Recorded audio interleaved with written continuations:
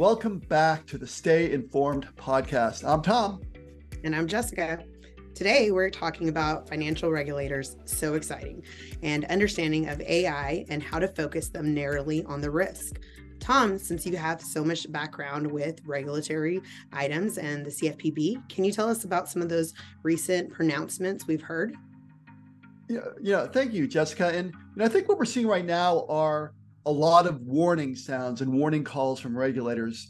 Director Chopra, the head of the CFPB, has talked about unchecked AI, almost as it's like a disease or a wildfire. There was a recent announcement from the DOJ, the Office of the Comptroller of the Currency, the Federal Trade Commission, and the CFPB to say that, companies who are using AI, don't forget there are existing laws on the books that still apply, whether it's UDAP or ECOA. And in fact, the CFPB itself is ramping up its analytics teams to find fair lending violations related to AI. So there's just a lot of sort of early worry and concern being expressed by regulators. Why are the regulators calling it unchecked AI if there's already, regulatory items on the books? Is there something that we can be focusing on? I think what's happening here a little bit is that a lot of the people who are in power today, who are regulating today, are thinking back to the internet of the early 90s, the Wild West of the internet, where people said, hey, let's let the internet grow free and strong. Let's not regulate it. And what's happened is some of these people don't really like the outcome of that laissez-faire approach to regulation, and they don't want it to happen a second time. So it's both on conservatives and progressives. They're saying we now have a situation where there's a couple companies that have a lot of power. There's a lot of negative outcomes on the internet, and we just don't want that to happen again. Right. Speaking of kind of, learning from the past and lessons learned, whenever the internet was up and coming and we thought that everything was just going to, the clock strike 12 at, the 2000s and everything was going to stop working. Is there any kind of concept around that as well for AI in regards to regulatory items? That's an interesting point. I think the thing that's really causing concern right now and struggles for regulators right now is they don't know what to do. Just like in the early 90s, the people weren't sure how to regulate the internet. People aren't sure how to regulate generative AI. A lot of folks don't quite understand it. Even the folks who understand it don't know how much it's going to grow. Another thing that's really fascinating about AI is that it's allowing people in a much smaller size to innovate. So you have companies like Anthropic, who have been around for a year or two, are now worth $80 billion. The ability to create a huge company with a small number of people, the ability to progress is really multiplied exponentially, and it just is making it hard for regulators to know what to do. And what I think you're seeing right now from regulators is a lot of commissions, a lot of studies, people trying to cobble bills, but even though they want to be progressive and proactive, it's hard for them to figure out what to do. Yeah, that makes a lot of sense. I know that when new technologies come up and they are, changing the landscape so significantly, like AI, sometimes we tend to swing the pendulum too far to the right, where you start creating just laws and laws just to feel like there is some regulatory items in place. But sometimes, like you said, it could really hurt the market more versus help it. What do you think about that? I think it's a really excellent point. And I think the place where you're going to see that most directly is at the state level. I found it quite interesting that there are now actually a law in the state of Georgia that says you cannot have an eye exam that is purely automated. You need to have some human being in the loop. So what that suggests is that there are optometrists and other eye practitioners who are worried about their jobs, and they're creating sort of defenses around it. One of the Dakotas is a law that says that AI is not a person. So you're going to see a lot of sort of parochial laws that people are trying to create to react to something that is happening so fast. So I think you're absolutely right. Yeah, to that point, we've heard about the writer strike and not utilizing AI within, writing narratives, and then also, how do we use it for homework and education? And so I think there is starting to be some guidelines and some weariness around that. To that point, I was also seeing an email around AI and how to utilize AI efficiently as well as accurately and without, copyright infringement on your resume, and really thinking onto that aspect, I think we want to showcase the best of our business, just like we want to on our resume. How do you ensure that we are being, good stewards of AI from a business perspective until the regulatory items catch up? I think part of the thing is trust but verify.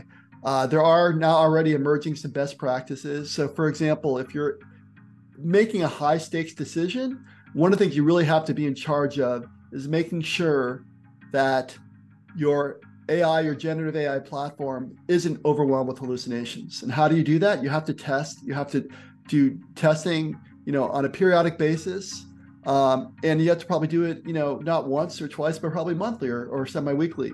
The other thing I think is important to be aware of things like bias, right? To make sure that when you're evaluating your product, that it doesn't have a impact on certain populations versus others. There's a study that showed that the pictures being generated by generative AI are even more biased than the bias we see in the environment. So, for example, if 49% of women are doctors, generative AI photos might only have 25% of the photos being doctors. And so we just have to really be mindful of underlying biases in the technology. Yeah, I think that's great insight. And as a woman and a woman of color, I think in an underrepresented organization in auto and a landscape there, I think it's really important that we focus on those items because one, I want to make sure that we see women around there in those perspectives, but also really great to understand because it's so interesting to see the AI in photos and what you want to do. And I think there's so many cool trends, but then also being very responsible with that is important. So thank you. And I'd also add that the other thing that folks can think about is that generative AI is a power or performance enhancer. If you're generating content, it can do it much faster. It is also really great at summarizing information. So you have large volumes of documents that can do summaries. I know there's now, for example, text meeting summary technologies that you can use and that can take notes. It's great at data mining, and it's really a fantastic creative aid. So I think there's a lot of sort of generative capabilities for these technologies that people can leverage. You just have to be really careful about the high stakes decisions. Yeah, I can really talk to that today because, we started utilizing AI to help us with note takings. And of course, we need to make sure that we're being good stewards of privacy and compliance and all the legal items and making sure that, there's automatic message taking, sending it out, making sure that we're not getting out any NPPI information. So definitely understanding that there is a good priority. And then how does that appear from a customer's perspective? Even if it's just note taking, it just kind of feels like, hey, who's in the meeting?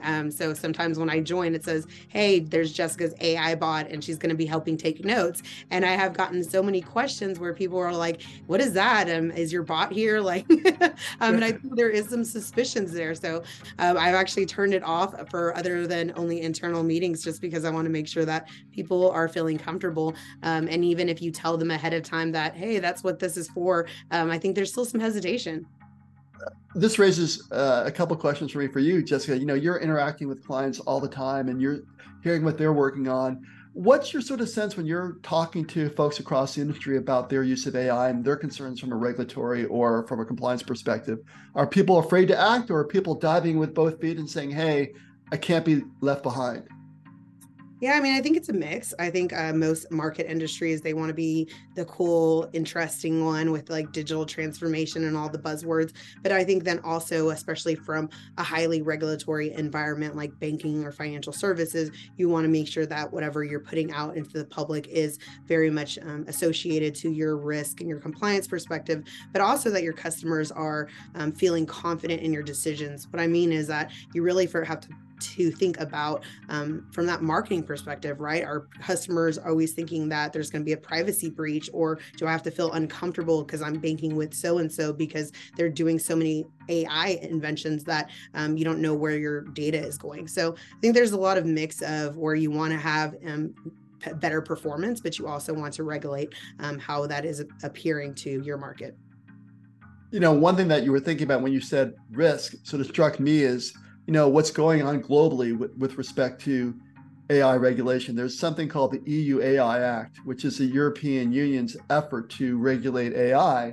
And they've come up with a really interesting framework they have high risk AI activities, medium risk AI activities, and others. And so the way that at least our counterparts overseas are looking at it is, let's figure out which AI activities we're okay with and which ones we should really worry about. And I suspect that's some sort of risk-based approach to generative AI and other AI is likely what we're going to see in the US. And it seems like not only a good practice for regulators, but it's a good practice for business. Really understand the risks associated with what you're doing and be mindful of it. Yeah, I mean, I think with my background in operations, I love to hear about good frameworks, and it's definitely reminds me about model governance, model validations. A couple of years ago, people were very uncomfortable making any kind of credit decisions or any decisions based on models or algorithm. We really needed to be rules-based decisions, and when we started talking about any kind of interpretation of algorithms, everybody started getting a little uncomfortable. But when we started getting frameworks in place and having audits and understanding what that guidelines were, and how to associate risk to those models, I think it became a lot more prevalent, as well as understanding where those risks are associated to it. So I think having a great framework and having those aspects done by a government entity where they can be copied and also recreated is really important for us. And I think you also make a great point there about frameworks, because one thing I've heard from some of the leaders in AI research is instead of building rules for generative AI, they're building principles. There's something called constitutional AI. When you think of a constitution, you think of the US Constitution and various rights, and they're thinking now about building generative AI models with constitutions built into them. It's kind of a weird thing. It's almost going back to Isaac Asimov in 1950, where you say, the three laws of robotics, which is a little bit of a nerdy science fiction thing for me here, I know. But I think it is interesting that, at some point, principles and what you stand for and how you build your systems is, something you can actually write in. So, I know from Inform's perspective, we are very mindful of, the importance of protecting consumers and the interests of our customers. And so, it's important when you're building these systems to really understand what you stand for. Yeah, that's so funny. I'm giggling over here because you're thinking about, such important perspectives and, going back to the 1950s and constitutional law. And whenever you said principles and conscience for robots, I immediately thought of iRobots and Will Smith and the three rules of the robots that they cannot harm humans. So that's exactly right. There you go. Perspective. There you go. Really great. So thank you, Tom. I really appreciate it. Well, I think on that, before the robots take over this conversation, maybe this is a good time to wrap up. So I'll thank you so much for joining on this conversation about regulation and AI. And I'm Tom. And I'm Jessica. Until then, stay informed.